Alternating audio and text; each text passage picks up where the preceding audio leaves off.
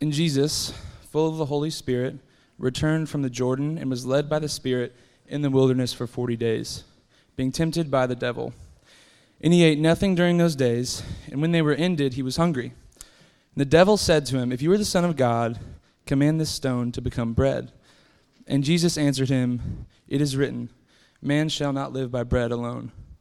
And the devil took him up and showed him all the kingdoms of the world in a moment of time, and said to him, "To you I will give all this authority and their glory, for it's been delivered to me, and I give it to whom I will. If you then will worship me, it will all be yours." And Jesus answered him, "It is written, you shall worship the Lord your God, and him only you shall serve." And he took him to Jerusalem, and he set him on the pinnacle of the temple. And he said to him, "If you are the Son of God, throw yourself down from here, for it's written, he will command his angels concerning you to guard you, and on their hands they will bear you up, not beat you up. On their hands, they will bear, here we go. On their hands they will bear you up, lest you strike your foot against a stone." And Jesus answered him, "It is said, you shall not put the Lord your God to the test." And when the devil had ended every temptation, he departed from him until an opportune time. This is the word of the Lord. That was Trevor Black's first time ever reading scripture at Midtown. Give it up for... well done. Trevor Black is the kind of name that I feel like I have to say first and last name every time I say it. Trevor Black. Hey, what Trevor was just reading from was the Bible, but last week we put one of these copies of Luke, the Gospel according to Luke, on every chair. Many of you took them. In fact, you took all of them. And so we have ordered a bunch more. They are back in the back on the back table. Let me tell you a little bit about why we did that. This series of Luke that we began last week, we're calling it Meeting Jesus. That Luke is not for if you've been a Christian for a week, or if you've been a Christian your whole life, or if you're not even sure what you believe about this Jesus of Nazareth, Luke is a great way to get to know him or to get to know him more. And so we hope in this series that you're meeting Jesus, maybe for the first time or maybe for the millionth time, meeting him and meeting with him. And there's no better way to meet with Jesus than through his word. And so we want to make that as simple as possible for you. So we got these very Pinteresty copies of the book of Luke, and they're great. Bring them to church with you every week. Take notes in them, write down questions in them, spend time in them between Sundays. That'd be a great practice. And so much so that we literally, we're spending our dollars so that you would not even have an excuse to be able to say, well, I don't even have a Bible to read. Oh, here it is. Start with Luke and journey through it with us this semester as we go. It's particularly important as we come to passages like today. Last week we began the mission of Jesus in the book of Luke, where he announces what his mission is all about. This week we're actually backing up a couple of verses. We're backing up one story, and we're going back into the story before last week where Jesus announces his mission. And we're doing that, this temptation of Jesus that we're studying today, we're doing that because right before Jesus announces his mission, he goes to war with his enemy. Right before Jesus announces his mission that we looked at last week, Jesus' enemy is seeking to undermine the very mission. Right before Jesus announces his mission, his enemy is trying to stop the mission. And so we're looking at the temptation of Christ, where the adversary of Jesus is seeking to destroy the mission before it started. But having this is very important, because what we're going to study today, you'll see there is so much to talk about in these 13 verses. There is so much to unearth. There's so much gold to dig out in this passage of Jesus' temptation in the wilderness. So much so that we're not going to get to it all. But the good news is you can go get to it all. That after we spend some time in it today, I hope it lights up your imagination to go, I want to go read more about even just this one encounter of Jesus in the wilderness with his enemy. And this morning as we look at it, the first thing we need to note is that if you belong to Jesus, if you're a part of Jesus' kingdom, then Jesus' enemy is now your enemy. The same enemy that hates Jesus in his mission hates the people who have joined Jesus on that mission. And the same thing that he does to Jesus in this passage, seeking to undermine him and destroy him and ruin him, is the same thing that he's trying to do to us. And not only do we need to be aware of our enemy. If you belong to the kingdom of Jesus, you have an adversary. You have an enemy who's seeking to destroy you, and you need to know that. That knowing is half the battle, that if you don't know that you have an enemy, then you've already lost. But more so than that, not only seeing how Jesus fights in this battle, not only seeing what weapons Jesus uses as we study this encounter, we're going to ask a deeper question at the end. Why in the world did Jesus fight this battle in the first place? And as you've heard me say a couple times before, when I feel like there's too much in a passage to unearth and there's too much gold to dig out, I give us an outline. And the outline isn't for you, it's for me. It keeps me on track so that I know here are 3 points. And all the other stuff, go dig out on your own. Good luck with that. But I mean that seriously, that you should have fun doing that because there's so much gold. So the 3 things we're going to look at today, this outline that will keep me on the rails this morning. First thing we're going to look at is the heart of the temptations. And the second thing we're going to look at is the heart of the responses. And then the third thing we're going to look at is the heart of Jesus. The heart of the temptations, the heart of the responses, and the heart of Jesus. So briefly, before we dive into too much, we're going to, starting on the first layer here, we're going to just look briefly at each individual temptation, the 3 temptations that are given to us.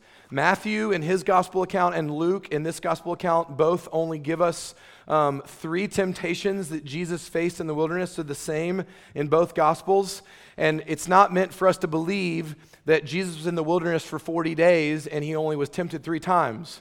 No, Matthew and Luke are very clear. Jesus was tempted and taunted and assaulted by his enemy the entire 40 days. They give us 3 examples because these 3 examples are the archetypal 3. That all of our temptations, all temptations have in common these threads that can be pulled out of these 3. These 3 represent the whole of what Jesus faced for the entire 40 days, the relentless assault of Jesus in the wilderness. And so what's important to know as we look at these 3 that represent the whole, what was true for Jesus is true for us, is that we, like Jesus, are only ever tempted by what we love. It's not tempting for me to want to go beat up my grandmother because I don't love the thought of seeing her in pain. But the vices that Satan would tempt me with, he's not going after a vice that I merely enjoy. He's going after something far deeper that I have an affection for. He's going after something I already long for, and he's giving me a way to try to satisfy it. Temptations are always driven by affections. Satan comes to us with something that we already are in love with. It's the same thing for Jesus here. The driving of the allure of temptation is always something deeper. May not feel like it, may not seem like it, but you would not be interested in the things that Satan is tempting you to if you were already not in love with something that temptation seemed to satisfy. There's something underneath. There's a love, there's an affection, there's a desire. So if you open up the back of a grand piano, which I've done many times, actually never, and you see all the strings laid out there, and I had to ask the crowd at the 9 o'clock service, how many strings are on the back of a piano? I think I've figured it out, but how many do we think there are? Nobody has any idea. Everybody's scared. Somebody at the last service said 8, which is not true. They've been playing a children's piano, and they came afterwards and they said, no, I said 88, and I said, liar. But I think there's 240. We're pretty sure there's 240. I went down the street and counted some. No, I didn't. But 240 strings in the back of a piano. And it's been said before that what Satan loves to do is he loves to come and open up the grand piano strings of your heart and open up the back, and he sings a note on key. And when he sings a note, all that he's doing is singing over the back of a grand piano. One of those strings will begin to reverberate. One of those strings will begin to respond to the key that's being sung. But all that Satan has to do is to sing into the way that you're already made. Sing into who you already are and what you're already tuned to. He's just singing a song over the heartstrings of your heart. He's singing a song to get your already tuned piano strings to respond. That's driving the enticing nature of all of our temptations. Temptations are driven by affections when our enemy sings over us. So as a brief overview of the 3, we're going to walk through each 3 very quickly. Let's start with the first. The first temptation, context is important. Jesus is in the wilderness for 40 days. We're told that he doesn't eat during those 40 days. We're told twice in there how hungry he is.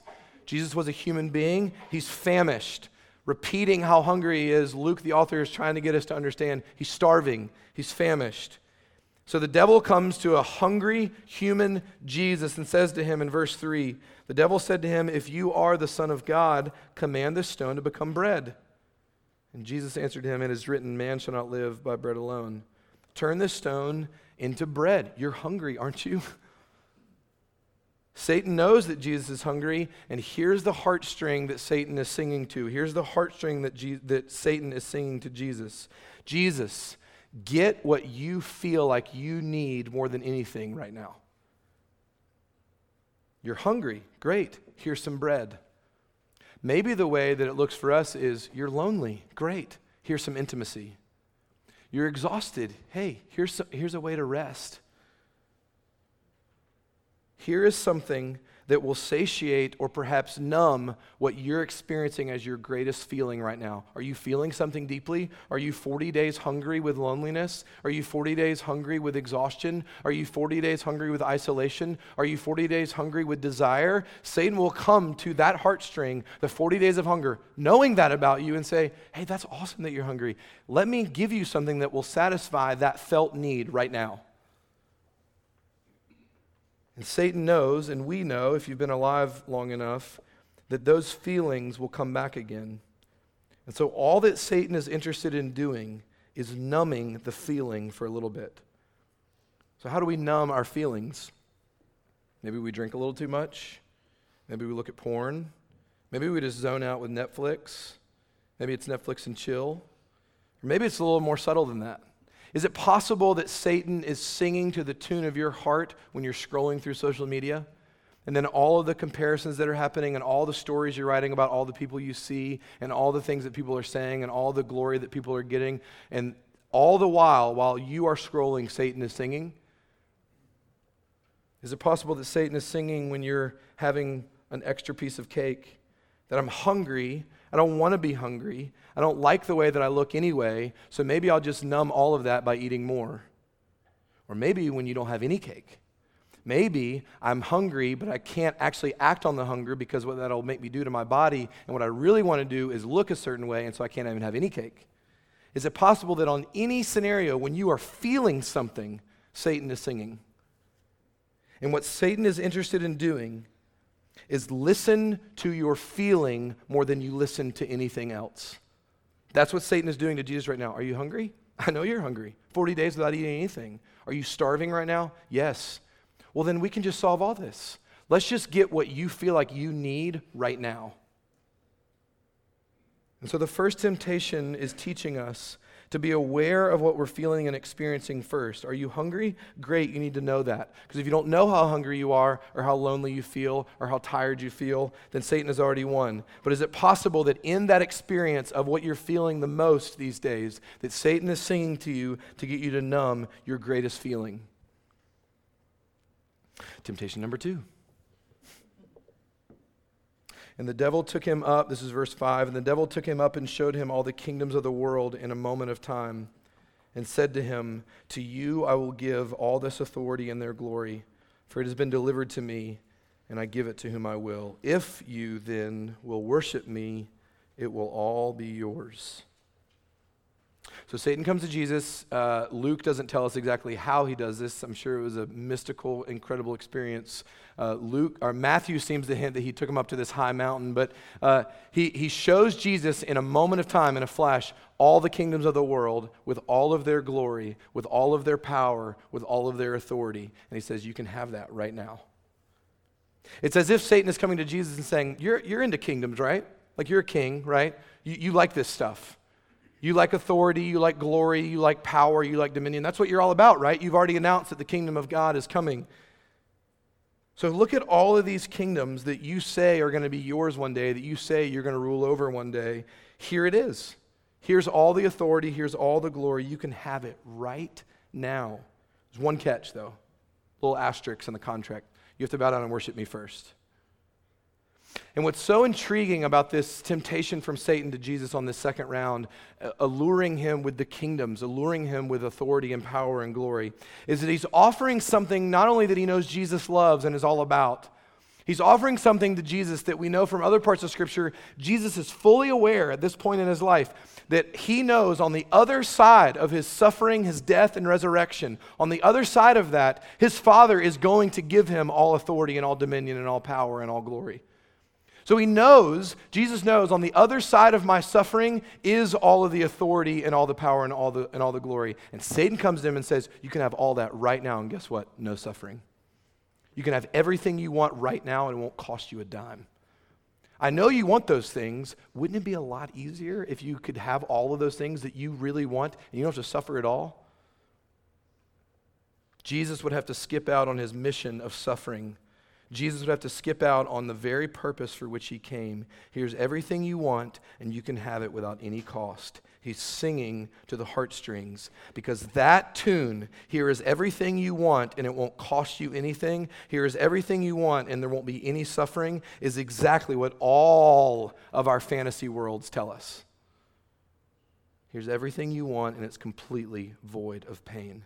It won't cost you anything. It won't ever hurt you. It won't ever betray you. Here it is. Our fantasy worlds sing to us, here is everything you want, and you will never be in pain. I don't care what you fantasize about. More money, more sex, more power, more influence, a different family, a family at all. Whatever is in your fantasy world, at the center of that fantasy world is you. And guess what? If we could pick apart your fantasy world for just a little bit, not only are you at the center of all that, you in that fantasy world are never in pain. No one fantasizes about being in more pain, more suffering. We're fantasizing to get out of pain.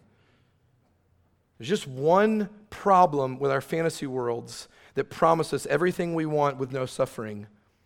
Joy only exists in reality. Joy doesn't exist in the fantasy world. Fake joy does. Real joy only exists in reality. And one has to live in reality what is if one is ever going to experience joy. One has to live in reality with all of the suffering and all of the heartache and all of the loss and all of the pain. One has to live in reality if one is ever going to experience joy, because joy only exists in reality. But our fantasy worlds call to us and they say, you can have everything you want. You can have all the kingdoms and all the glory that you want, and it won't cost you anything. Side note, Satan says, you will have to bow down and worship me. Which is the biblical way, the biblical teaching of saying, if you go after your fantasy worlds, if you go after the promise of a fantasy world that has everything you want with none of the cost, everything you want with none of the suffering, guess what? It will actually end up enslaving you. It will actually end up putting you in shackles. That's what he's offering to Jesus. Here's everything you want without any pain. Here's everything you want without any suffering. Side note, you're going to have to bow down to me, and I'm a cruel, harsh taskmaster. Fantasy worlds that promise us everything we want with no pain actually end up enslaving us. Temptation number 3. Everybody keeping up? We good? I know there's a lot. We are just getting started. Temptation number 3, starting in verse 9. And he took Jesus to Jerusalem and set him on the pinnacle of the temple and said to him, if you are the Son of God, throw yourself down from here. For it is written, he will command his angels concerning you to guard you, and on their hands they will bear you up, lest you strike your foot against a stone. So, it's a little confusing. It's helpful to spend a little bit of time with it, read the footnotes in your Bible to understand what exactly Satan is doing right here. Satan actually does his most sinister deed here. He takes Jesus to the pinnacle of the temple, a high place. They didn't have super high buildings back then. It was a high place on top of a hill in Jerusalem. He says, jump off of here. Just jump off of here. Because it's been promised to you that the angels aren't going to let you get hurt. It's been promised to you that the angels will catch you and they won't even let you strike your foot against a stone. You're not going to get hurt. Jump off of here and you'll be caught. But the sinisterness of what Satan does here, it's so dark and so twisted. Satan actually, please hear this correctly, I'm not stuttering, I'm not misquoting, Satan quotes Scripture. Satan uses Psalm 91. Satan uses the Bible in his own sinister, twisted way to tempt Jesus. Because here's what he begins to do. He pulls Psalm 91 entirely out of context and just takes one little line out of it, which does promise God's protection for his people. And here's what he's telling, here's the temptation. Let me use this scripture and twist it. And now, Jesus, you use this scripture in the same twisted way. Here's what he wants Jesus to do. Well, God has promised these things. And now, Jesus, you have the right, because God has promised them. Look at Psalm 91. God has promised them. You can get God's promises on your terms and in your own way. You can get God to deliver on his promises whenever you want and however you want. And if he doesn't do it, then maybe he's not the good one. God, don't you want good things for me? God, don't you see I'm hurting? Haven't you promised peace and joy? Well, I'm not getting those things right now. You've promised them, and they're not happening in the way that I want them to happen, so maybe I'm not sure about any of this. Satan's final temptation is for Jesus to demand, to do, and act on his promises in the way and with the agenda that we would have on our own terms.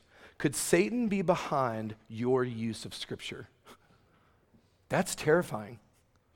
That we would go to the Bible and we would begin to use it for our own means and in our own way and have it say something that we want it to say, so that then we can stand on that and point to it and go, well, this is not who you said you are, and I'm standing on this, and it's not happening the way I want it to happen right now, so maybe I just don't believe any of it. So those are the three brief overviews, the particulars of each temptation. The paying attention to the greatest need, to get the numbing for the greatest need, hunger and bread. The fantasy worlds of you can have everything you want without any pain. And the third of getting God to act in the way that we demand on our timeline and with our agenda. These are the three archetypes of temptation and the way that our enemy works. And it's helpful to see kind of the way that he's moving in these three temptations almost on the surface. We're going to take one step down, though. Because something happens in each temptation before the act that Satan is tempting Jesus with is presented. Satan is fighting a pre-battle. Before he offers him to turn stone into bread, before he offers him to bow down and worship him, and before he offers him to jump off the temple, something else is presented to Jesus. First, something happens before the act. It's that all temptations start with a challenge to our primary identity. Look at verse 3, verse 7, and verse 9. I'll read them briefly. The devil said to him, "If you are the Son of God, command this stone to become bread." And then verse 7, "If you then will worship me," which is a betrayal of his identity, "it will all be yours." And then verse 9, "If you are the Son of God, throw yourself down from here." If you are the Son of God, are you? Well, if you are, then you should do these things. What we didn't read is that in Luke chapter 3, right before the temptation of Christ in the wilderness is Jesus' genealogy. It's a list of names of Jesus' heritage, which is important. But right before that is the last story of Jesus before the temptation. So the last thing that Jesus did is just a couple verses up in Luke chapter 3, and it's the baptizing of Jesus by John the Baptist in the Jordan River. And Jesus goes into the Jordan River to be baptized by John the Baptist, and the crowds all hear a voice raining down from heaven, speaking out loud. And God the Father looks down and says, "This is my beloved Son. You are my beloved Son, Jesus." And then he says, "And with you I am well pleased." Jesus has just heard a cosmic, heavenly declaration, audibly, from God the Father that you are my Son. And then, literally, the very next thing that happens to Jesus, it reads this way in the book of Matthew. He goes right from his baptism into the wilderness. 2 verses into his temptation, Satan is saying things like this: "Are you the Son of God?" I know that you just heard that declared over you. You had a kind of a mountaintop high. That was cute. That was awesome. Dove came down. It was great. But here, I don't know. Are you? Is God your Father? If you're the Son of God, I mean, maybe, are we sure about that? Every temptation first begins with an invasion of my identity. I have to believe and commit to being someone other than my truest God-given identity first. And then the acting out comes. Then the turning stone into bread and the bowing down to Satan and getting in shackles in my fantasy world. And then the jumping off of temples and demanding that God do something that I think he should do right now. Only then do those acting outs come. But before any of that happens, before there's any of those acting out for evil ways or damaging ways or harmful ways, I have to first take on a new identity that is not true about me. You and I cannot fall into temptation without first believing something about us that is not true. We have to take on a false identity contrary to the one that is our firmest and foundational God-given identity before we ever step out into any vice, any fantasy world, or jump off any temples. You and I not only have to forget who we are, we have to believe we aren't who God says we are before we ever act out. In other words, you and I, before we do anything of damage, anything of evil, anything of harm, we must first commit an act of self-betrayal. And here's what I mean by that. Your God-given identity is your truest self. If you belong to Jesus, you are a child of the King. If you belong to Jesus, you are a son or a daughter of the Most High. That is your firmest identity. You belong to God. And because that is now who you are according to Scripture, because that is who you are according to God the Father, anytime we act out of a different identity, where I don't believe that I'm God's child, where I act out of a different place, I'm betraying my truest self. I actually have to commit an act of betrayal against my truest self before I ever act out in some damaging or harming way. And anytime we act out, we have already self-betrayed. And do you know the harm that's done to everyone around you? Do you know the harm that's done to you when you self-betray? Do you know what betrayal does to someone over time? Over and over and over and over and over again. When we betray our truest self, which is God's children, when we betray that identity and then act out of a different identity, we are betraying ourselves. Do you know that betrayal erodes a soul? You know what it does to us over and over, repeatedly, when we act out of a false identity? What betrayal does to us and everyone around us. Now, I know that's a lot. We're going to keep going because there's a lot more. We're going to go a little bit further into what Satan is doing here. On this challenge of identity, on this invasion of my truest self, on this invasion of who we are and who God has said we are, Satan goes one step further. On the first and third temptations, it's explicitly so. On the second temptation, it's kind of implicitly so. But on the first and third temptation, Satan says the same exact line when he's challenging the identity. He says, if you are the Son of God, challenge to the identity, if you are the Son of God, then do this act. Turn this stone into bread, jump off this temple, bow down and worship me. If you are the Son of God, prove it. In other words, perform something to prove who you are. If you are God's son, if you belong to God, prove it, display it, act on it. Do something, Jesus, to prove to me that you actually are who God says you are. Merit something. Give me some evidence. Give yourself some evidence to prove to everyone watching, which is just me and Jesus at this point, Satan is saying, give something, give some evidence, some acting out, some meriting, some performing. Do something that proves this identity that you claim is yours. God just told you he's your son. Great, if that's true, do something to prove it. Perform your way into a solid confidence that you are who God really says you are. And so when that hamster wheel starts going, when Satan starts throwing those arrows and begins to invade our identity to say, if you really are God's child, then do something to prove it. Here's what that turns into. Well, then I have to be more spiritual. And there's always more to do. And I can't be struggling with the things that I'm struggling with because God's children wouldn't struggle with that. I have to have these new experiences. I have to stop feeling certain ways. Do you want to be sure that you're God's son? Hey, those are God's words, not mine. You're God's son, right? Well, if you are, maybe do something to prove that that's actually true. So now the task list begins to build. The resume increasing begins to exhaust me. And I would try to do something. It's this vain attempt to pad my spiritual fear and my spiritual unrest that I'm not actually who God says I am. And so I need to go do something to prove to myself that I actually am who God says that I am. And so here's the sinisterness of Satan. He begins to have me build my resume up of acts of obedience and righteousness. Do good stuff. Be more spiritual. Do better things. And all the while, what I'm actually doing with that is I'm using that to fall back onto as my confidence that I really am who God says I am. I'm so afraid. I'm so anxious. I'm so unsteady. And the way that Satan would love to get me to try to calm and quiet that place is to try to prove to myself and everyone around me that I actually am who God says I am, who God has already said that I am.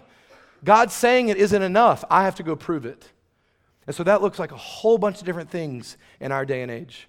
You need to go be more aware. You need to go read some more books. You need to master the Enneagram. You need to go do a bunch of things that prove you actually get it. And then when you prove that you actually get it, then maybe you'll have the confidence that you want to believe that you actually are who God says you are. Is it possible? I know this is hard to wrap our head and our hearts around. Is it possible that Satan is just as sinisterly involved in getting me to try to prove my God-given identity to the world as he is when he's trying to get me to participate in my favorite vice? Is he more involved when he's trying to get me busy, when he's trying to get me doing more things to try to prove something to myself and everybody else? That Satan's behind that? But the temptation of Satan is the subtle call, singing to the heartstrings, to tip the scales of doing more, instead of being. Because doing makes me feel worthy. Doing relieves my conscience, or so I think. Doing gives me a resume to point to, internally and externally, so that I can view myself the way that I want to view myself. But being, just being God's son, would require that I receive an identity that the Lord has given me without any merit or deserving. And it may force me, just being, may force me to believe that I am as loved as I am and I haven't earned a dime of it. See, here's what's crazy about Jesus. Jesus was just given an identity by the Father at his baptism. Chronologically, timeline is important here. Jesus gets baptized before he's done one miracle. Jesus gets baptized before he's performed any acts of kindness or mercy. Jesus gets baptized before he does anything, before he performs anything. Jesus hears from his Father, "You are my son, and with you I am well pleased," before he's performed anything. Jesus was given an identity that was not tied to his performance. And now Satan is challenging that identity. Surely, Jesus, it can't be this good. Certainly, God wouldn't be pleased with you unless you go prove how thankful you are, how much you really are God's son.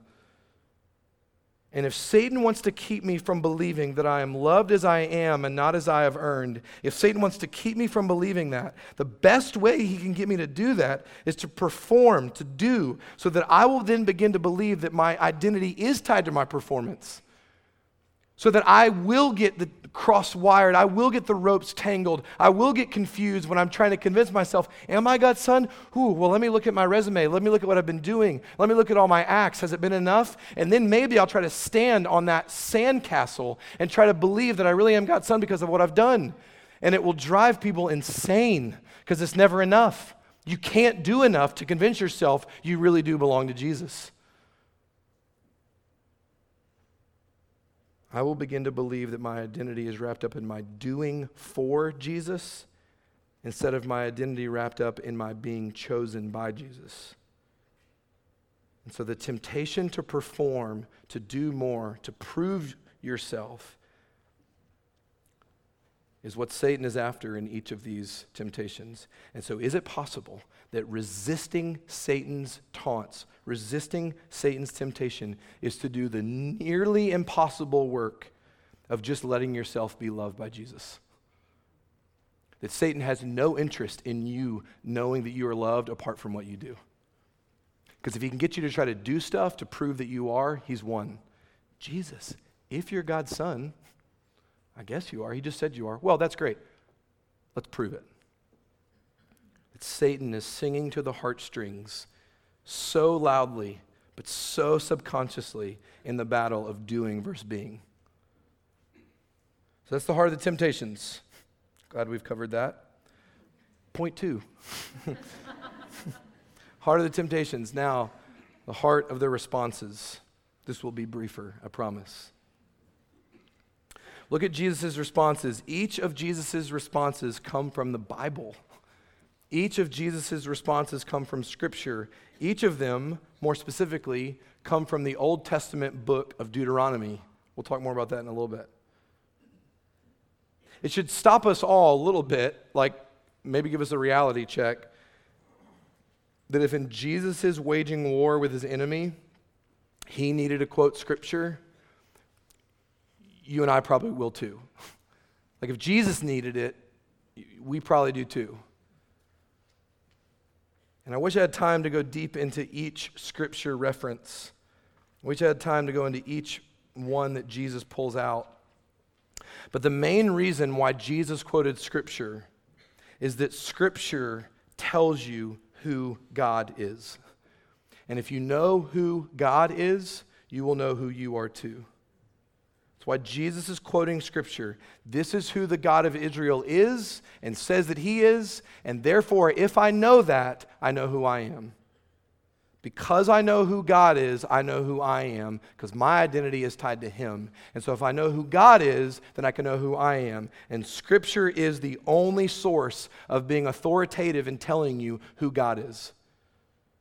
It's the only thing powerful enough. It's the only thing unchanging enough that when the arrows are flying and the assault is happening and the floodwaters are raging, you and I are not strong enough to swim in the flood. You and I have got to have something outside of ourselves, beyond ourselves, that tells us who God is and therefore tells us who we are. Because if we don't, we've already lost, because you will begin to imagine things about God and you will begin to write stories about God that aren't true. But the chaos and the fog and the arrows and the flood is too much that if you don't have an anchor, if you don't have something to hold on to, you will have no idea who God is. And if you have no idea who God is, you have no idea who you are, and Satan has invaded your identity. You and I have to have a fortress to run into. You and I have to have a haven from the raging waters. You and I have to have wings to shelter inside of. You and I have to have a shield to hide behind. And only Scripture can do that for you. Only Scripture can tell you who God is. And only if you know who the Lord is can you know who you truly are. And so the point is this. This is what Jesus is doing so masterfully as our wilderness guide here, showing us how to encounter our enemy. Jesus quotes Scripture to root him in his knowledge of who God his Father is and therefore who he is, which means, to put it in our language that we used just a little bit earlier, Jesus is saying, I will not self-betray. I know who my God is, so I know who I am. I don't need to self-betray. I know who I am. I know who my God says I am. And I know he is who he says he is because of what he says to his word in us. So, that's the heart of the temptations, the heart of the responses in Scripture. And those first 2 points are Jesus showing us how to do war, how to do battle with our enemy. But something else was going on. Something deeper was going on. And in this final few minutes, I want to take a look at the heart of Jesus. We have to ask why in the world this encounter happened. And we have a little clue for us in the opening line of the very passage that we read. Verse 1 tells us this. It's subtle. You just kind of breeze over it, but it speaks and it unearths, it unlocks a treasure chest for us and answers the question, why in the world would he be doing this? Verse 1 says that Jesus was led by the Spirit. That's the Holy Spirit. That's the Spirit of God. That's the third member of the Trinity. Jesus was led by the Spirit into the wilderness. So the point is that do not be mistaken. Jesus is not passively being dragged onto this battlefield by his enemy. Jesus is not going kicking and screaming to the war front. Jesus is not unwilling to go. In fact, it's the complete opposite. Jesus initiated this fight.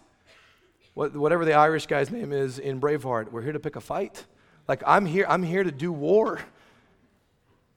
The picture is that Jesus is going to battle on his own terms to do war with his enemy. He is not a passive victim. He is going to fight.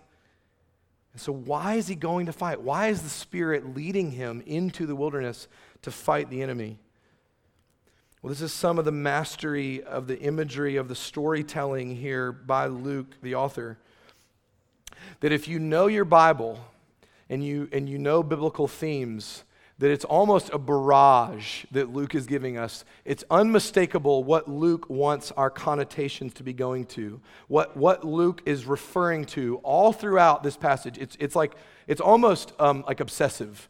Luke is adamant that the reader know, hey, this story of Jesus should be reminding you of another story. That if you know your Bible and you hear the words 40 and wilderness, you should be immediately thinking about Israel in the Old Testament. Between Egypt and the Promised Land, Israel spent 40 years in the wilderness. The same wilderness, by the way, geographically, that Jesus is in. And the similarities between Jesus and the Israelites keep coming. And what's meant for us to understand, it's like Jesus, the very first temptation is Jesus is hungry for bread. Ever heard of manna? Like that's meant to bring us back, oh yeah, the Israelites were hungry for bread too. And all along the way, all over and over and over and over again in the wilderness, the people of God are tempted to put the Lord their God to test the Lord, and they're not doing so well. That's the very language used here, that Jesus is being tested by the enemy over and over again. It's why Jesus uses Deuteronomy. Do you know what Deuteronomy is all about? It's the recap of the 40 years in the wilderness. And so Jesus could have quoted thousands of other scriptures. He certainly didn't have to only quote from Deuteronomy. He certainly didn't have to only quote from like a 2-chapter span in Deuteronomy. All of his references come from Deuteronomy 6 and Deuteronomy 8. Like he's right there. He's trying to pull the reader into, oh yeah, someone has been in this wilderness before, fighting the same battle. Someone has been in this wilderness for a same 40 kind of thing. That 40 is this number of trial. 40 is this number of suffering and being tempted and tried in the wilderness. And so all these similarities are jumping off the page that wait. God's people have tried to do this before. God's people were doing the same exact thing before Jesus was. And so the similarities between Jesus and God's people are like jumping off the page. So why is he doing this? Because it's the one difference between Jesus for 40 in the wilderness and God's people for 40 in the wilderness is that at every turn in the wilderness, God's people failed. But at every turn in Jesus' wilderness, he succeeded. Israel failed in all of their attempts to obey God in the wilderness, but Jesus did not. And the similarities that are jumping off the page is meant to draw our attention deliberately to the one thing that is not similar. Jesus is a better Israel. Jesus is a better person to get a victory from than God's people.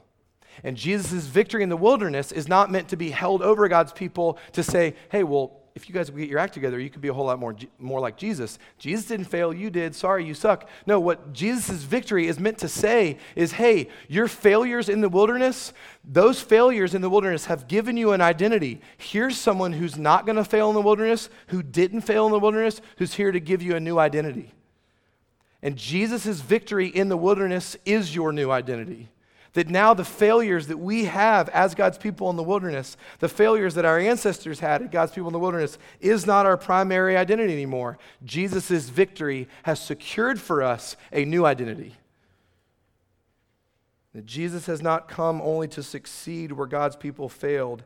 Jesus has come to be victorious so that he might represent us before God. You have failed when you faced temptation in the wilderness, Jesus said, but I didn't. Now let me represent you with my victory.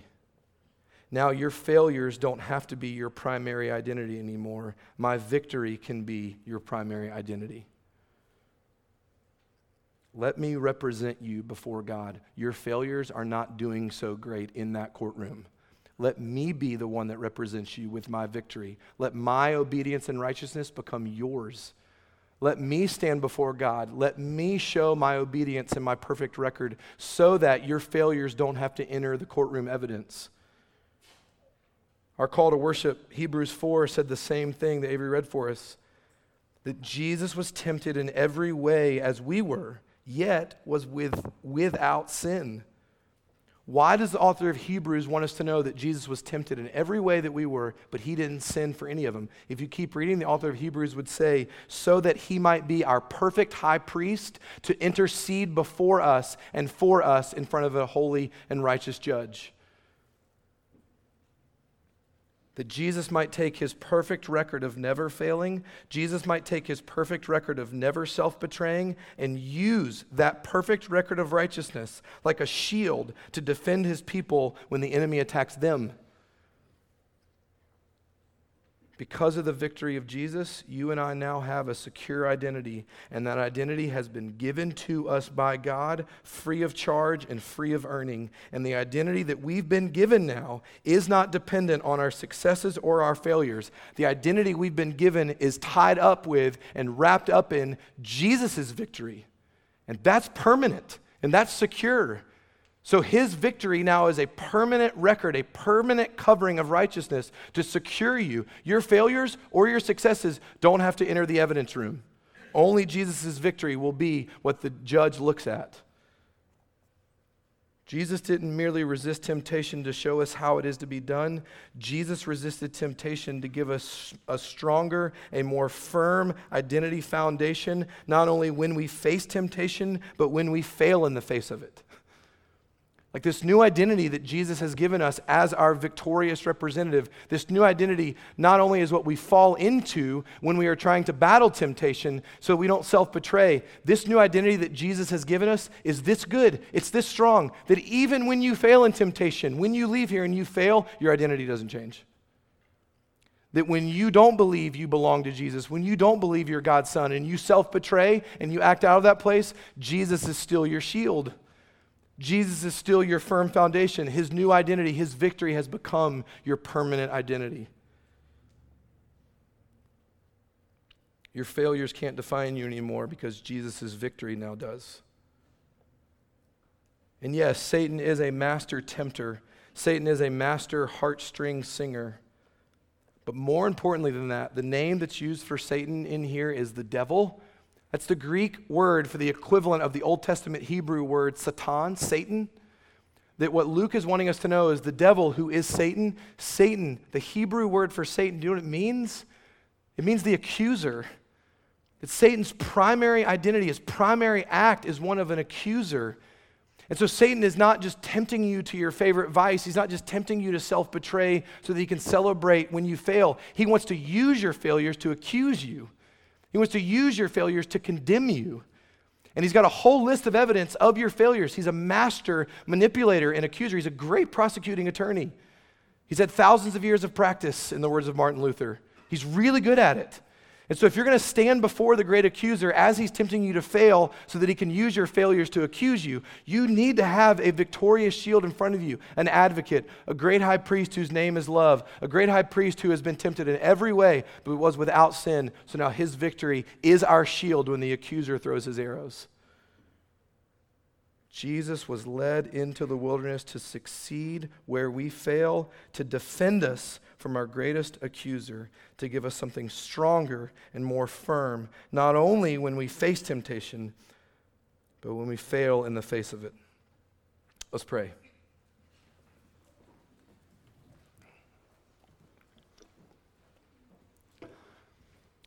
Jesus, our victor, we need you. And our souls and our minds and our hearts are tired from the war. And so would you come now and be our shield? We don't have enough of our own to stand on to stop the enemy's taunts. And so many arrows we feel are getting through to pierce. And so would you silence our great accuser by your blood? Would you silence our great accuser by your victory and free us from attempting to silence him by our own successes and failures, we pray. In Jesus' name, amen.